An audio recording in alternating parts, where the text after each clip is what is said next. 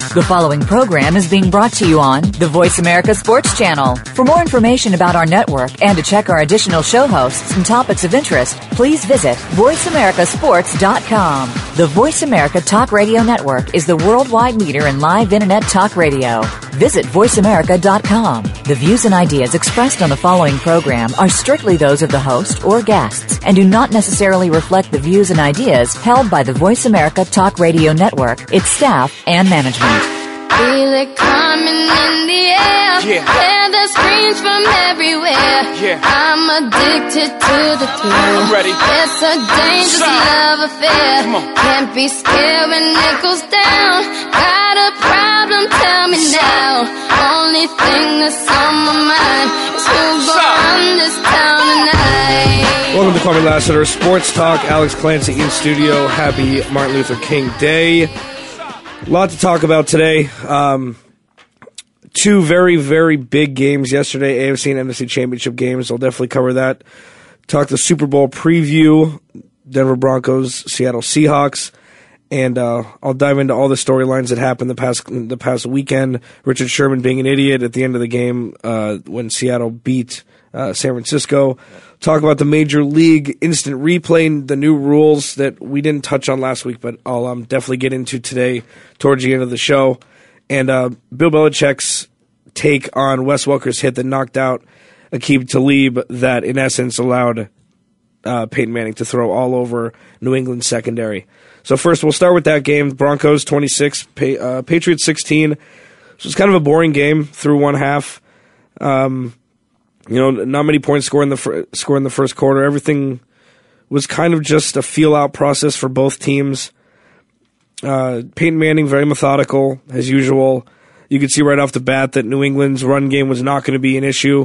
And it's interesting that the defensive scheme seemed to be that you stop the run and you stop the Patriots, which has never really been the case in at least in Tom Brady's tenure there with Bill Belichick. The run game was non-existent for the Patriots, 64 yards total.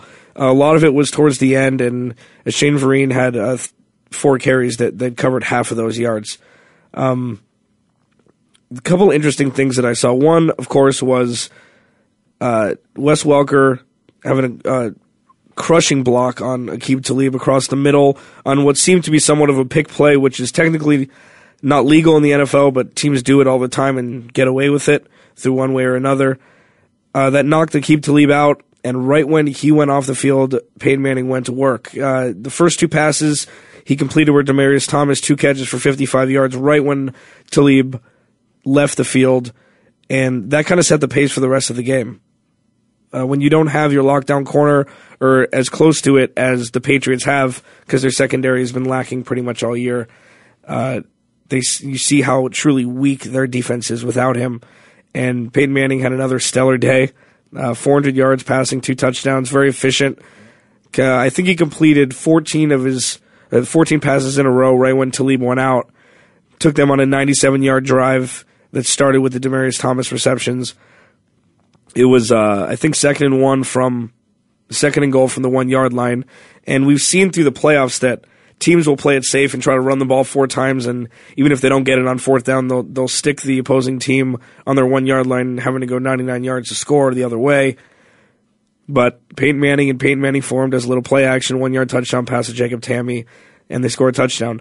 I feel like that's usually a recipe for success, is any sort of rollout play, especially with your second tight end. That's usually your blocking tight end, and he worked that to perfection, obviously. On that play, there were at least 2 wide receivers open, or 2 receivers open. I believe they were both backup tight ends.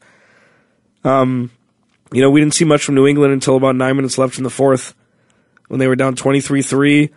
They just kind of turned it on. It feel like the blanket was lifted and they just started throwing the ball. I understand that the defense had something to do with it because that's usually when the prevent defense comes into play, and that definitely rang true at that point.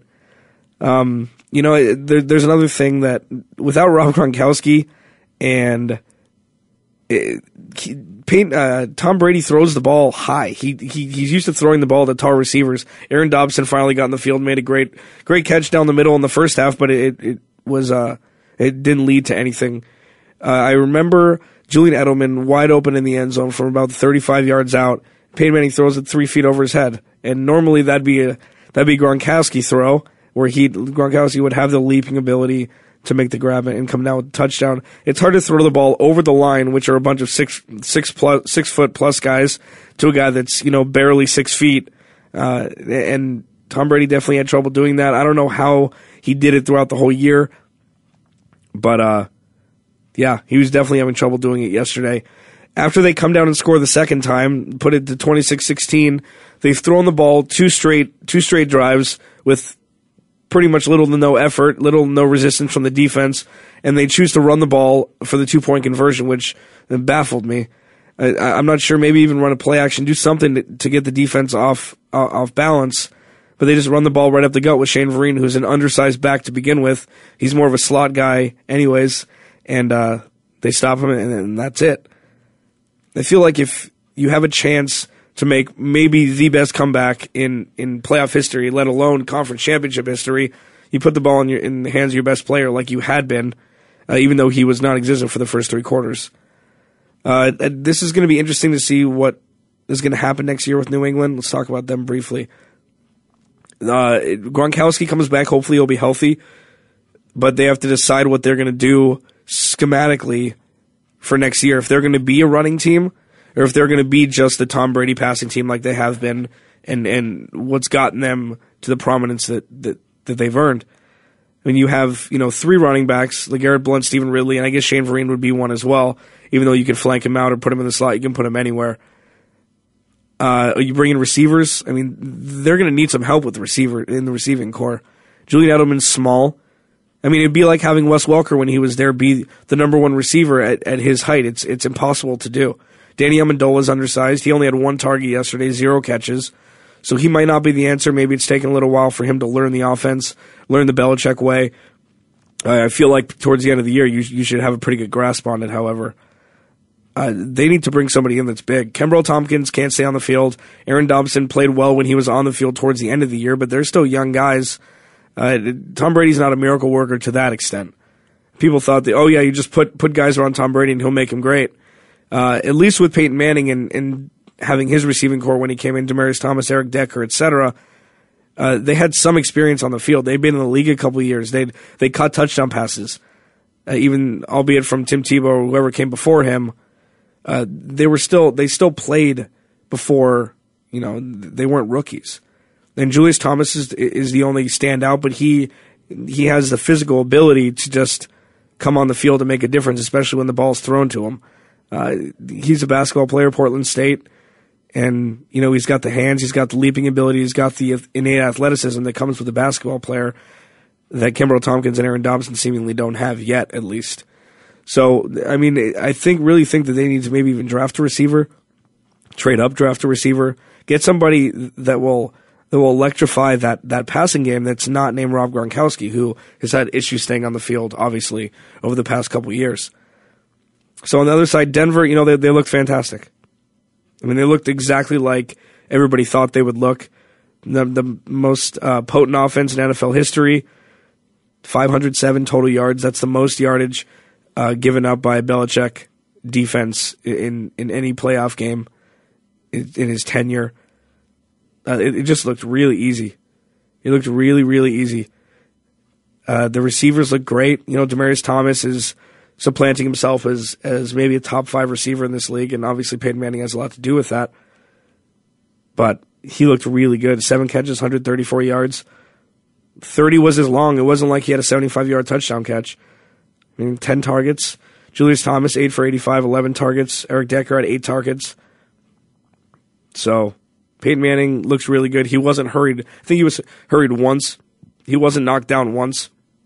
His jersey was cleaner than it was at the end of the game than it was when he put it on to start the game, which is, it's a huge testament to the offensive line, but maybe also the defensive schemes and the blitzing schemes that New England tried to execute that just didn't work. Anytime you rush 3 guys on Peyton Manning, he's going to rip you apart. So it just looked like somebody was always open, and maybe when you have 4 stud receivers, I'm including Wes Welker on that, even though he didn't have much of an impact on the game except for knocking Talib out. I mean, it's impossible to stop everybody. And then if you have everybody covered, then you run draw to no Sean Moreno, flank him out. I mean, they have infinite amount of weapons, and still the best quarterback in the game. So I'm really curious to see what the Super Bowl will show about both teams. Number one defense versus number one offense. I wonder what Tom Brady's going to do. He's not getting any younger. That's going to be a really interesting storyline in the offseason to see what New England does. Because obviously their defense is decimated by injuries. And I don't know if they draft defense,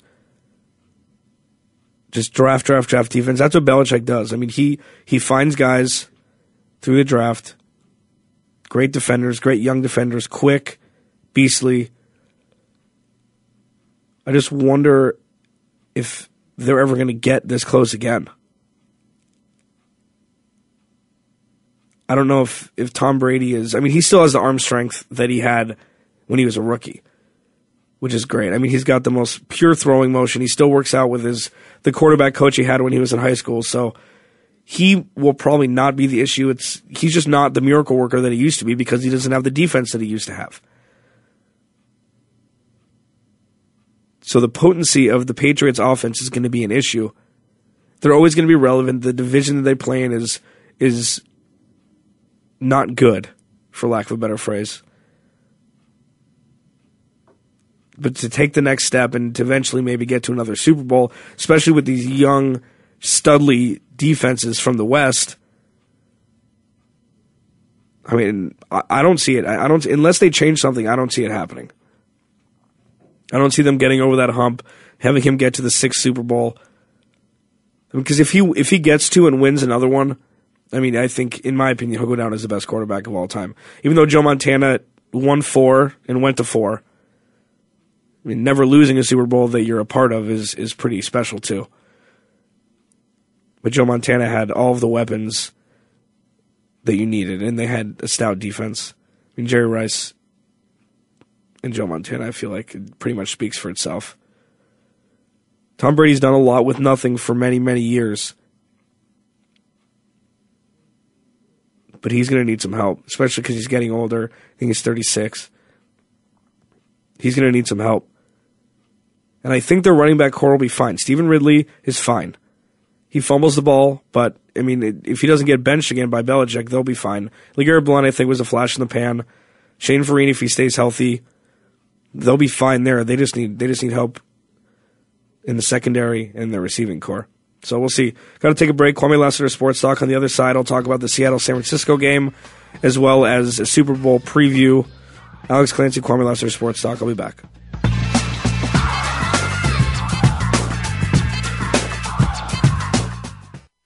We're making it easier to listen to the Voice America Talk Radio Network live wherever you go on iPhone, BlackBerry, or Android. Download it from the Apple iTunes App Store, BlackBerry App World, or Android Market. The Sports Mavericks Show redefines the elite athlete by bridging the gap between parents, athletes, and the community. Host Ida Moyer, a.k.a. the Oprah of Sports, brings to the Voice America Network original programming, balancing the pursuit of academic excellence and sports participation. The Sports Mavericks Show airs every Tuesday evening at 5 p.m. Pacific Standard Time, 8 p.m. Eastern Standard Time on the Voice America Sports Channel. Listeners will be engaged in straightforward talk, spontaneous and unscripted by the experts. Ida and her guests will explore the challenges of success and failure in sports and will help athletes and their parents navigate the transition from high school, college, and then on to the pros. We put fun back into sports and recognize role models in sports through our Sports Mavericks All-Star Award program. Tune in Tuesday evenings at 5 p.m. Pacific Standard Time with Ida Moyer and the Sports Mavericks Show right here on the Voice America Sports Channel. Tune in to the Voice America Variety Channel on the Voice America Talk Radio Network. Voice America Variety broadcasts a diverse array of topics, reaching a global community. Our experts come from all walks of life, and the topics they discuss are everything from current events, arts and entertainment, leadership, parenting, relationships, self-improvement, career advice, and a variety of other topics. Check us out today. You're sure to find something of interest. Voice America Variety. Talk on today's hot topics. We're making it easier to listen to the Voice America Talk Radio Network live wherever you go on iPhone, BlackBerry, or Android. Download it from the Apple iTunes App Store, BlackBerry App World, or Android Market.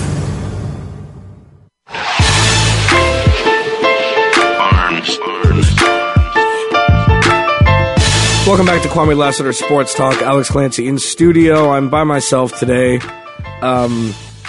Just talked about the Denver-New England game. Quick stat, Denver outscored New England, I think it was 37-3 in the first half of the games they played this year, which you can't come back from that. Well, I mean, they did the first time, and New England did the first time, but that was miraculous. And in a playoff game, you just definitely cannot do that when you go down 13-3 at halftime, especially against the team that is as formidable offensively as the Broncos. On the other side, Seattle and San Francisco. This was the game I think everybody was looking forward to. I feel like whoever won in the Denver-New England game would have been fine. You're going to have one of the top 7 best quarterbacks in the Super Bowl. Top 7 best quarterbacks of all time in the Super Bowl. So, I mean, yeah, you have a lot of Denver fans that, are coming out of the woodworks that, it's amazing how many Denver fans there are with people that have zero ties to Denver. New England is a little different because everybody has a tie to somewhere in New England. I mean, it's a territory, so there's a lot more states involved, and you can have a lot more family or friends or people that got you on the Patriots bandwagon even when they weren't very good. And you can be fans of theirs, but it's interesting with Denver, so many Broncos fans. At Facebook, Twitter, everything's blowing up with these people. I'm like, do you even know how to spell Denver? I don't understand what your tie is to this team. Oh, well, I was a Peyton Manning fan, so now I'm a Bronco fan. That's ridiculous. I think that you need to be a fan for a specific team, and bandwagoners are sweeping the nation. It's an infestation that doesn't seem to be getting any better. Doesn't seem to be curtailing at all. And, people say, who are the best fans in the world? A lot of people will say Seattle because of that booming stadium that they have. And part of that is how it was built to keep sound in, which allows for the Richter scale to get ticked. I think that the best fans, personally, in the world are the Jacksonville Jaguar fans that actually go to every game, and all the bad teams that have, like the Browns fans. I would say Browns fans are probably some of the best in the world. It's easy to be a fan of a team when they're relevant all the time. And granted, yes, if you grew up with that team, I understand that. Fine. That's your team, and good for you that they're a good team. I'm a Laker fan. I understand. I've been a fan since I was in diapers. But these teams that come out of these fans that come out of the woodworks and I predominantly saw that they were Broncos fans. It's easy when they have the best offense of all time and Peyton Manning and, all these things. So, I don't know, that kind of upset me over the weekend. But I digress. 23-17, Seattle beats the 49ers. This was a really close game. It was kind of a pick'em game, even though obviously Seattle, in my opinion, has the best home field advantage in the NFL, and a lot of people share that same sentiment. The quarterback play wasn't great. Colin Kaepernick, 14-24, 153, touchdown. I'll talk about his 2 picks later. Russell Wilson, 16-25, 215 and a touchdown. It was fine. He had a 35-yard touchdown pass to Jermaine Kearse, which took up a chunk of those yards. And that was in the fourth quarter. I'm going to talk about that first, and then I'll go back. That was maybe the luckiest or best throw he's ever made in his career. It was on the money. It was between 2 defenders, and I guess luck is a part of the game. It was a great throw, but the placement, that could have easily been picked off. And the game would have been completely different. The same with Kaepernick throwing the touchdown pass to Anquan Boldin in the third quarter. It went right out of the outstretched arms of the defensive back and got tipped, and Anquan Boldin caught it for a touchdown. That easily could have been intercepted as well. So the theme that I saw in this game was that both of these guys were rattled at one point or another. First play of the game, Russell Wilson fumbles the ball, and San Francisco recovers it. First play, right out of the gate. You have all the momentum. You have all the fan noise. You have everything. You're at home. You have a chance to go to the Super Bowl. You fumble the ball first play of the game. It was a little chilling to see that. And then the fumbled handoff to Marshawn Lynch on fourth and goal from the half-inch line. That was another one. I mean, these are textbook plays. Take care of the football and hand the ball off correctly. And those were two costly. Well, one of them ended up being semi-costly because San Francisco scored 3 points out of it. But they got lucky the other on the second turnover because Colin Kaepernick threw an awful ball pretty much right into the arms of the defender. He looked that way the whole way, and it cost him. I mean, in the Super Bowl, in the Meadowlands, against Peyton Manning, unfortunately, you can't afford to be rattled. You have to have that confidence that got you to where you are now. I just feel like both of these quarterbacks were exposed to a certain extent. Take away a 40-yard touchdown run by Marshawn Lynch that Russell Wilson had nothing to do with. I mean, this is a completely different game. A lot of great storylines. I'll talk about Richard Sherman in a second. Doug Baldwin is looking to be their number one guy now. 100 yards receiving, and I understand that 55 yards was on one play, on a really, really broken play where he got behind the last line of defense. But I mean, he looked good, and they were talking about him when he was in Kansas City, that he could be that next guy, especially for Kansas City. But they didn't take enough time to develop him, especially because they didn't really have a quarterback. He looked good. Marshawn Lynch, obviously.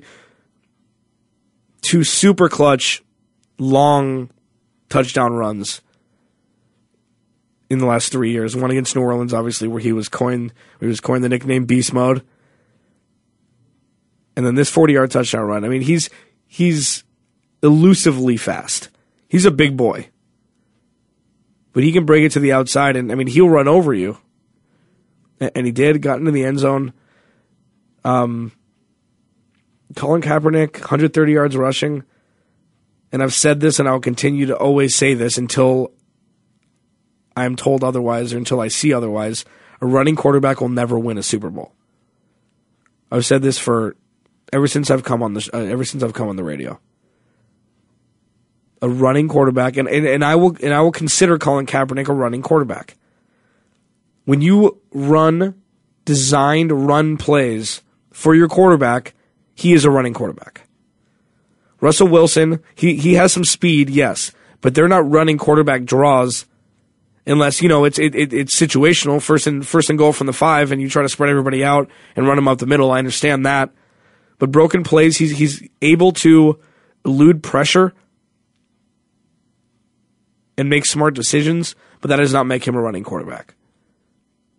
He's had big running games, but again, that doesn't make him a running quarterback. Colin Kaepernick has 2 playoff games where he's rushed for over 100 yards, which is the total of the combined rest of quarterbacks who've rushed for over 100 yards. I'm going to say that again.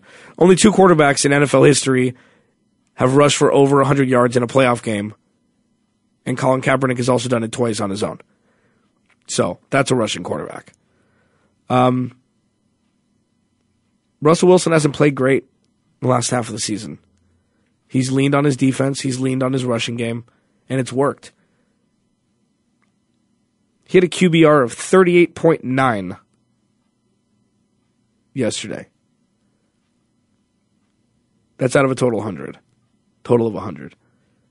So, I mean, you can see that obviously he's doing it as a game manager. And it's interesting because normally you become a game manager towards the end of your career when you've kind of lost your physical abilities and your talent and your body's just kind of waning on you. But he's becoming a game manager now because he's able to. The defense is so good. The running game is top 3. And 8 games out of the year you play in the toughest place to play in the NFL for visiting teams. So he has everything that he needs around him to only do what he's doing. And it'll be interesting to see if Denver goes up, 14-0 in the first quarter against them in the Super Bowl. We'll see what kind of real quarterback Russell Wilson is.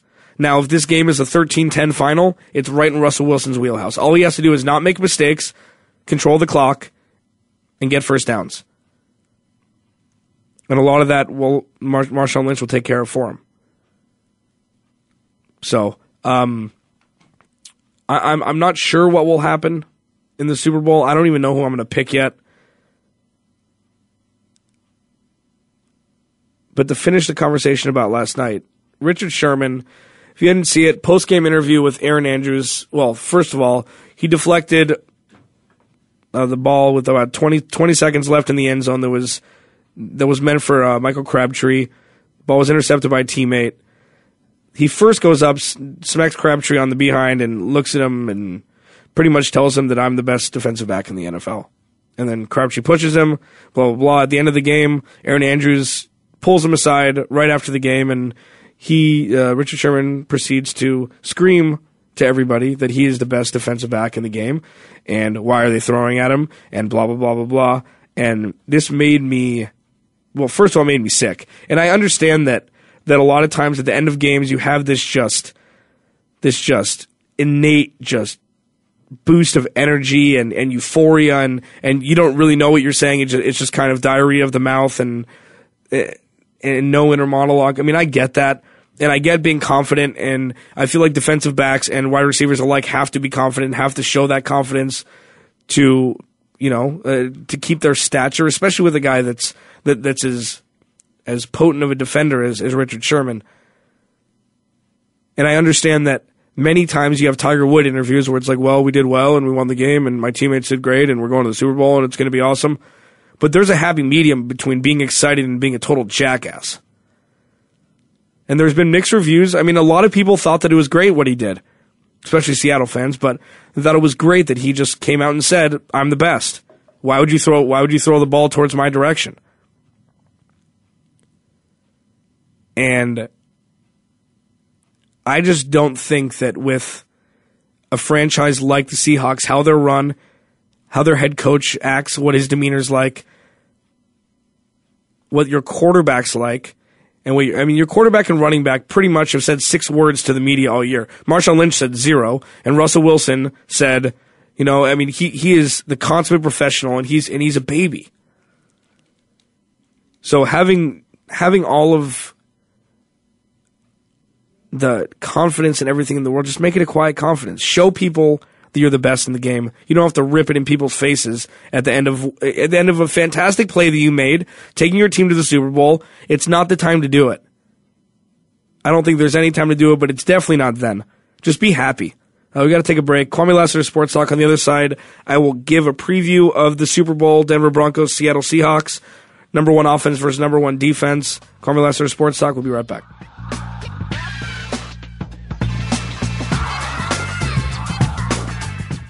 Have you friended us on Facebook yet? Why not? Just go to facebook.com/World Talk Radio or search for the keywords World Talk Radio. Once you're a part of our Facebook network, you'll receive daily messages about what's happening with our shows, this week's featured guests, and new happenings at the World Talk Radio Network. And you can add your voice to the always active discussions on our timeline. Just go to facebook.com/World Talk Radio or search for World Talk Radio. Hi, I'm Joe Swedish, CEO of WellPoint. We proudly support the March of Dimes and all they do to reduce the rate of premature birth in the United States. Though premature births have recently declined, still 500,000 babies are born too soon each year. We're helping the March of Dimes fund cutting-edge research and community programs that help moms and their babies live healthier lives. Please visit marchofdimes.com and join us in working together for stronger, healthier babies. If you think you've seen online TV before, Let us surprise you. VoiceAmerica.tv is online now. The leader in live internet talk radio has done it again. Multiple channels, a state-of-the-art viewing experience, live and on-demand programs streaming 24 hours a day. It's exactly what you want, when you want it. VoiceAmerica.tv. From health and wellness to business, sports, and everything in between. Discover our new world. Visit VoiceAmerica.tv now and experience the future of online television. VoiceAmerica.tv. What's going on behind the scenes with your favorite Voice America show or host? For the latest news, visit the iRadio blog at iradioblog.com.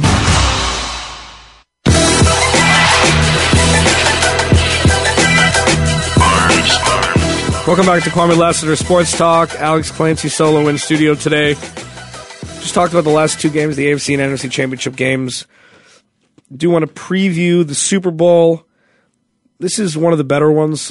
I'm really excited for this. I haven't seen the number one defense versus number one offense since, I believe, Tampa Bay and Oakland years back, when Oakland just got punished by Tampa Bay and the best defense prevailed. I'm not sure if that's going to be the same situation here. Denver's offense is really good. I feel like there's only a few teams that can supersede good defense, and Peyton Manning and that offense, I believe, is one of them. So my initial pick, before doing any research or anything on it, I will pick Denver. I kind of don't want Denver to win.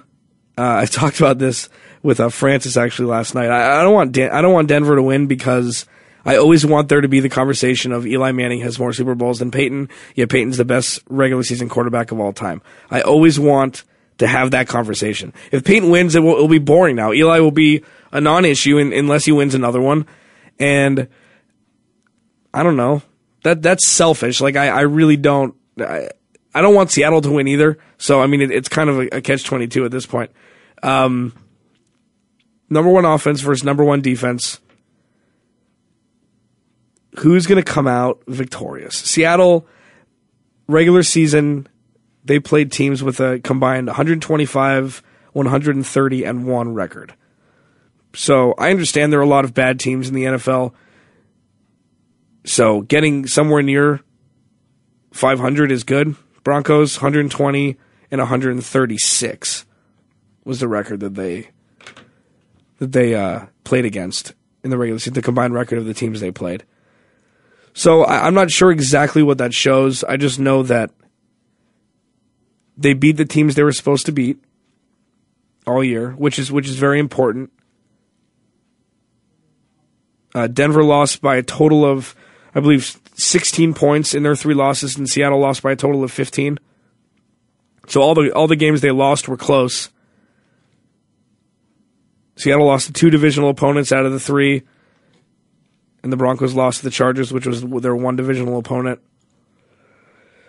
I just don't know. I mean, I feel like that if Seattle can run the ball effectively, which they should be able to do, and control the clock, and put pressure on Peyton Manning, those are the 3 things they need to do to win. Interesting stat, they've given up the exact same average of rushing yards per game for an opponent, 101.6. They're tied for 7th. Seattle's number 1 in opposing passing yards at 172. Denver's 27th at 254. So that alone is paving the way for Russell Wilson to have to do some damage. He's going to have to be a passing quarterback. He might have to throw the ball 30 times.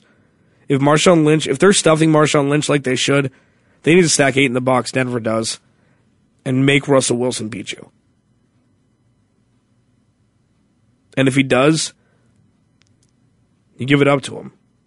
You give him the kudos he deserves because he's going on a big stage right now. In the cold, away from home, away from the 12th man, against the best offense in NFL history. So he's going to have to produce. I mean, the over-under in this game has got to be around, 40, I would think. I mean, you're not going to hold the Broncos under 20 points, no matter how good your defense is. These are the 2 best kickers in the game, which is going to be huge. Because where other teams would not be able to kick 54, 55-yarders, Both these teams will.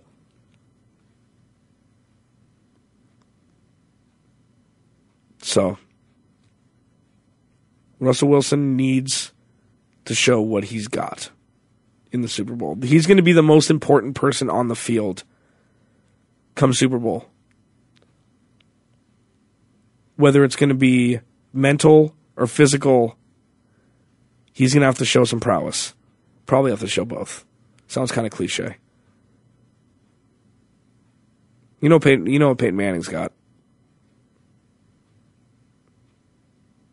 So again, my key success for Seattle, Marshawn Lynch needs to run the ball effectively. Over 80 yards. The defense needs to pressure Peyton Manning. He needs to be touched. He needs to be thrown down. You got to rattle his cage a little bit. And Russell Wilson needs to play a perfect game of football, which he hasn't done. So everybody's like, well, he's due. He hasn't shown it yet. Played fine yesterday, but that's not going to cut it against Denver. On the other side of the ball, Denver, if it ain't broke, don't fix it, obviously. Their offense is a well-oiled machine, and it has been since week one. It has been since the beginning of last year.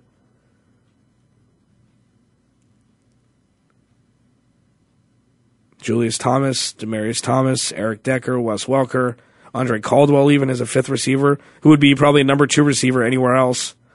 Noshawn Moreno, Monty Ball. It's almost unfair. So if you're the best defense in the NFL, this is your test.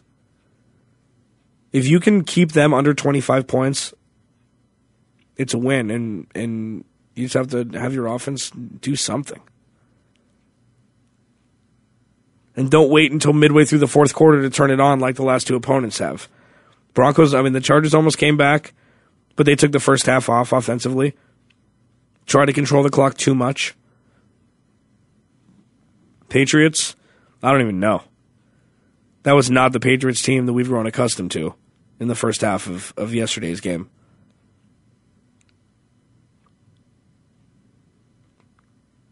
Peyton Manning versus Seattle's defense. It'd be interesting to see what happens. That's all I have for that right now. This is so fresh. And there are a couple other things that I want to get to. One of which is, we didn't touch on this last week, but it came out, I believe, Thursday of last week, is that Major League Baseball has finally decided to expand the replay. Instead of just home runs being over the home run line or not, they've expanded it to a position where it will better the game and it won't slow it down. Baseball's slow as is. So is football. And Kwamie and I always got in this argument. Football's as slow as baseball is. But there's so many more things that can be reviewed in the game of baseball than there can in football. Say each pitcher throws 9 innings and throws 100 pitches each. Just say, hypothetically speaking, 100 pitches each. That's 200 chances of a play that needs to be reviewed. That's 200 chances. And that's on the low end. So the replay consists of, and the first part is really cool, that a manager gets one challenge through the first 6 innings, and if the challenge is upheld or the challenge is correct, for lack of a better term, they get another challenge. And if it's an incorrect challenge for the first 6 innings, they do not get another one. They've exhausted their ability to challenge. But from the 7th inning on, the umpires can challenge anything. The booth that will be set up in New York will be looking over all of the challenges and making a decision. The people on the umpires on the field will not be, which I think is great. You have eyes in the sky that are completely impartial. Not that umpires should be partial anyways, but momentum and stuff have a lot to do with calls at given times. You'll be able to have a staff member on a specific team being able to look at replays to choose if you want to replay it. And I think the coolest part is that fans will now get to see replays in the stands. Because it never used to be like that, because nothing was replayed. The umpire would go down into the whatever in the back room, and either call it and come back, either call it a home run or not. Nobody got to see replays. Nobody got to see anything. So if you're calling out a bang-bang play at third base or at first base, fans will get to see it and come to their own decision, which is cool. It's all part of the experience. Because if I'm at home, I didn't pay to watch a game, and I get to see all the replays. Why shouldn't the people that paid to get the seats get to see the full experience of everything? So I think it'll be great. I mean, I'm sure there'll be some naysayers that say it'll slow the game down, but this is as streamlined as possible. He goes to the booth in New York, they have a couple minutes, comes back, boom, and then you make the correct call. There's no such thing as a national pastime anymore, America's pastime. America's pastime is gone. We're in a technological age now where people want to get it right as opposed to having the human error being a huge aspect of decisions being made. It will always be an aspect of baseball because balls and strikes will never be reviewable because every umpire has their own strike zone. And if that becomes reviewable, then you don't even need umpires. You just need sensors or a robot or something. So there will still be a human aspect of the game in decision making. But I just remember that Galarraga kid from the Tigers in 2010 who's 1 out away from a perfect game. Gets a ground ball, bottom of the ninth, 2 outs, throws the ball to first base. The guy's clearly out. The runner is clearly out. He's called safe. And that's it. You cannot give that kid a perfect game, even though it was. And you review it, he gets a perfect game. He goes down as one of the few people in baseball history to have a perfect game. I mean, I know there's a lot, but with the numbers, it's definitely few. So, I don't know. I think it's a fantastic thing. I think it's moving in the right direction towards getting things right as opposed to hoping that your team doesn't get screwed out of a call or feeling a little bad that the other teams got screwed out of a call that bettered your team. I don't see a downside to this. And the managerial aspect of everything will still be intact. The only thing that's going to change for managers is that they're going to have one challenge. I mean, their job is still going to be difficult. It's not like they're getting anything. They're getting one reprieve a game, maybe 2, but they're still going to have to decide, when to bring the next pitcher in. Do you go hit and run here? I mean, it's all the situational stuff will stay the same. So I do believe that this will mold and change over the next few years. They're going to try and perfect it and then set it in stone. They said it's going to be a 3-year plan. So maybe they'll broaden it a little bit. I'm not exactly sure how if you're not going to touch balls and strikes. Maybe give the managers 2 challenges and then with a chance for a third.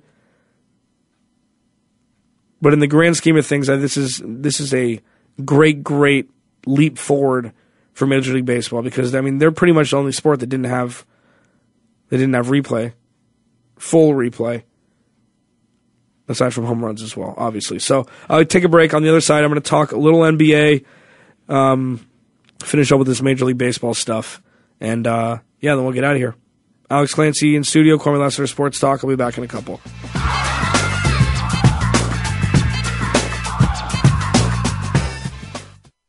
We're making it easier to listen to the Voice America Talk Radio Network live wherever you go on iPhone, BlackBerry, or Android. Download it from the Apple iTunes App Store, BlackBerry App World, or Android Market.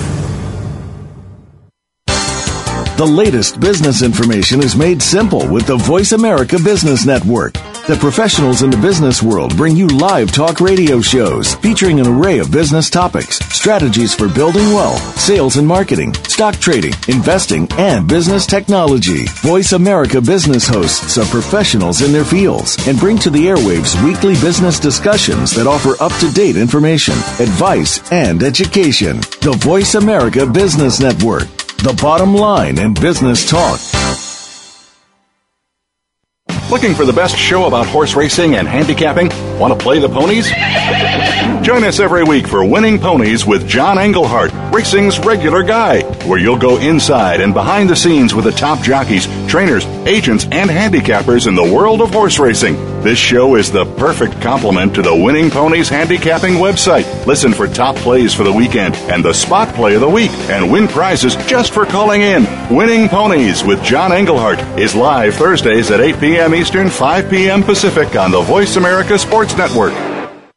What sets apart VoiceAmerica.tv from the other video content providers on the Internet? Choice and flexibility means that you can host your video content live or on demand on the main VoiceAmerica.tv channels through your own branded media player or your own private TV channel. We support multiple media formats, so all of your video content can be in one place. We offer a number of advertising and video packages. For more information, visit VoiceAmerica.tv. If you think you've seen online TV like this before, let us surprise you.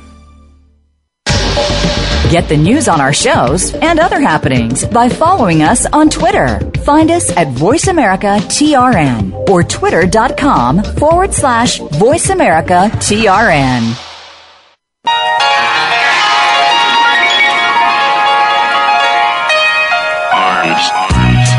Welcome back to Kwamie Lassiters Sports Talk. Alex Clancy in studio. This is our final segment.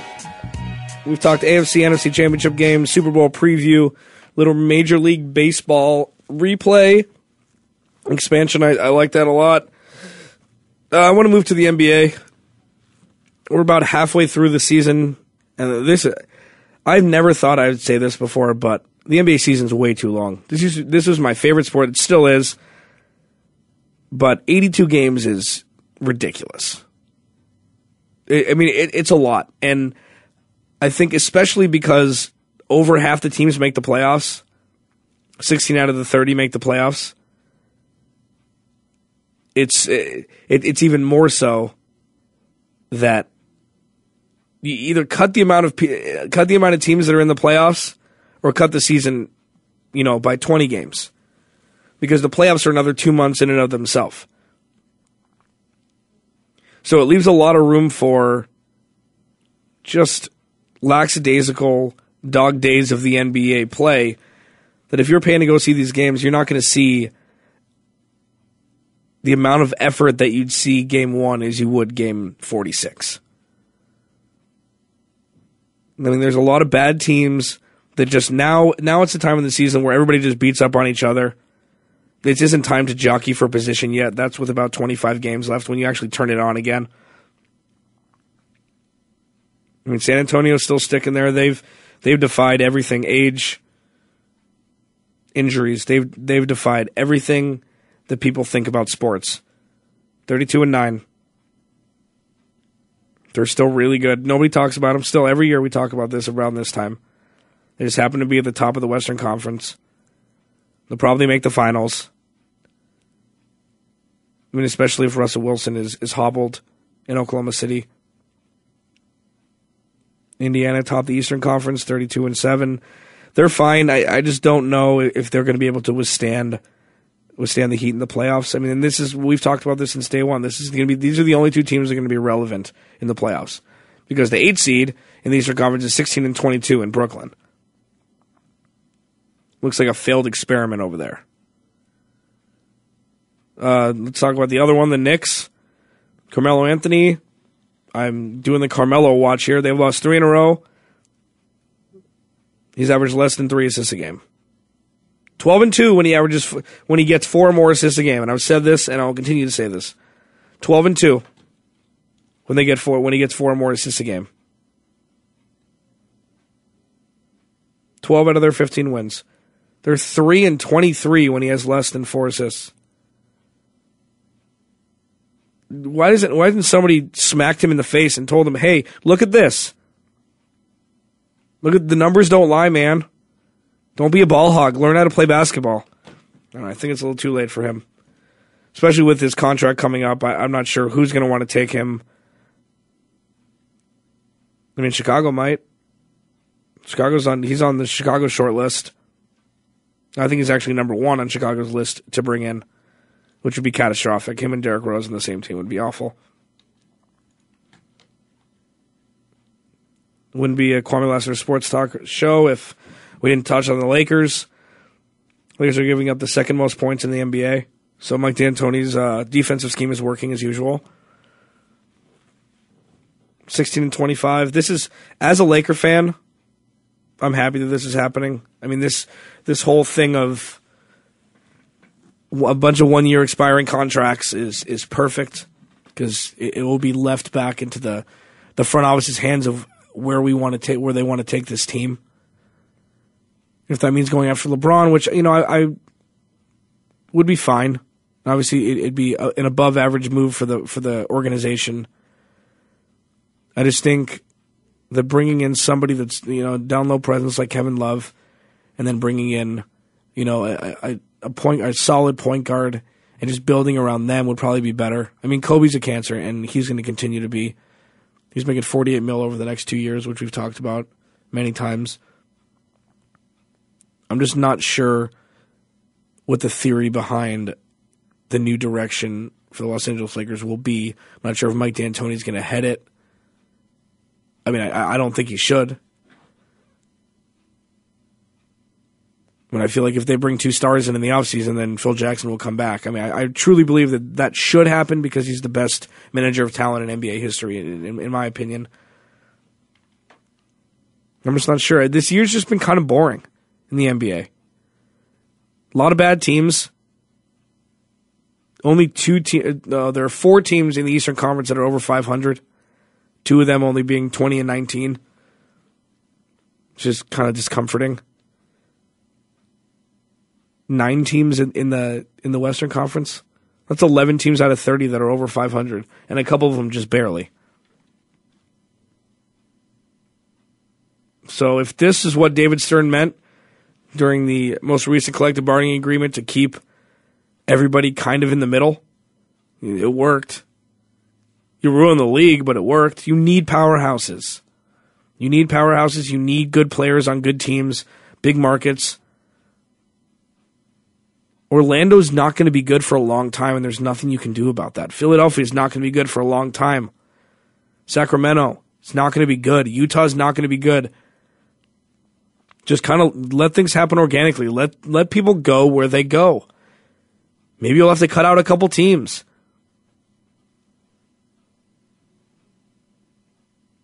Something's got to change, and unfortunately for the NBA, it's not. David Stern's washing his hands of it in about a month. Probably less than a month now. He's like, well, I did what I could do, and that's it. And I put my final stamp on the NBA, and now I'm riding out for the sunset. Even though Mark Silver is going to be, or Silver, I can't remember his first name, is pretty much just going to be a puppet, and David Stern's going to have his hand through his back, telling him what to do. So I think the NBA is in trouble.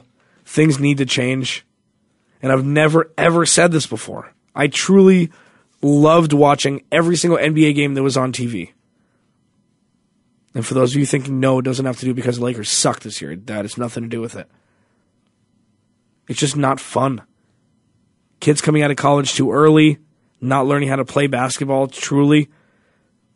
Because through high school and your first year of college, you are riding the coattails of your supreme talent over all of these guys that aren't as good as you.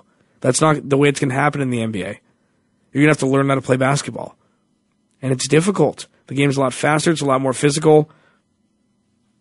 You have to learn how to take contested jump shots all the time, as opposed to just being able to rise up over people because you're bigger and stronger in college. We have about 2 minutes left, and I do want to end this show on this conversation. I believe that the NBA and the NCAA should link up and come to a decision that either you let the kids come right out of high school or you make them stay 2 years in college. This 1 year crap isn't. This is to make money for the NCAA. I get it, and Kwamie would mirror that sentiment. I mean, I get that, but it's not fair to these kids. Either let them try and fail, or try and succeed in the NBA right away, or make them stay 2 years. Make them learn how to play basketball if they want to while they're going to school. Because 1 year's not going to do much. 1 year is really not going to do anything if you go to a high powered school like Syracuse or Kentucky or Kansas. Ohio State, U of A now. It's not going to help these kids get better to go to the NBA. It's just going to give them a platform to do so and to be recognized and be put on national television games all the time. It's going to exploit these kids, make them look better than they are. You draft them number 1 or number 2 overall, and it takes them 3 or 4 years to learn how to play.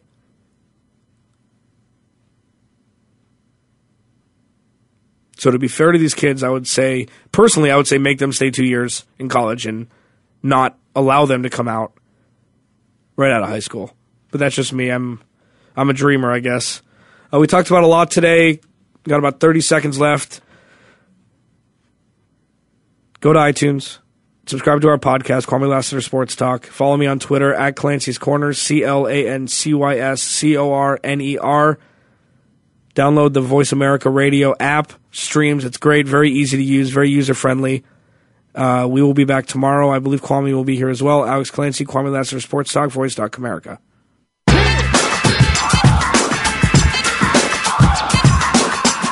Thanks for tuning in this week. Join us every Monday, Tuesday, Thursday, and Friday at 12 noon Eastern Time, 9 a.m. Pacific Time for another edition of Kwamie Lassiter Sports Talk on the Voice America Sports Network.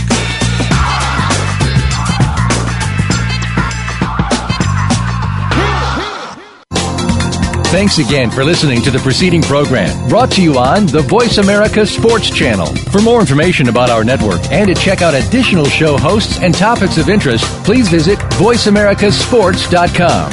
The Voice America Talk Radio Network is the worldwide leader in live Internet talk radio. Visit voiceamerica.com. The views and ideas expressed on the preceding program are strictly those of the hosts or guests and do not necessarily reflect the views and ideas held by Voice America Talk Radio Network, its staff, and management.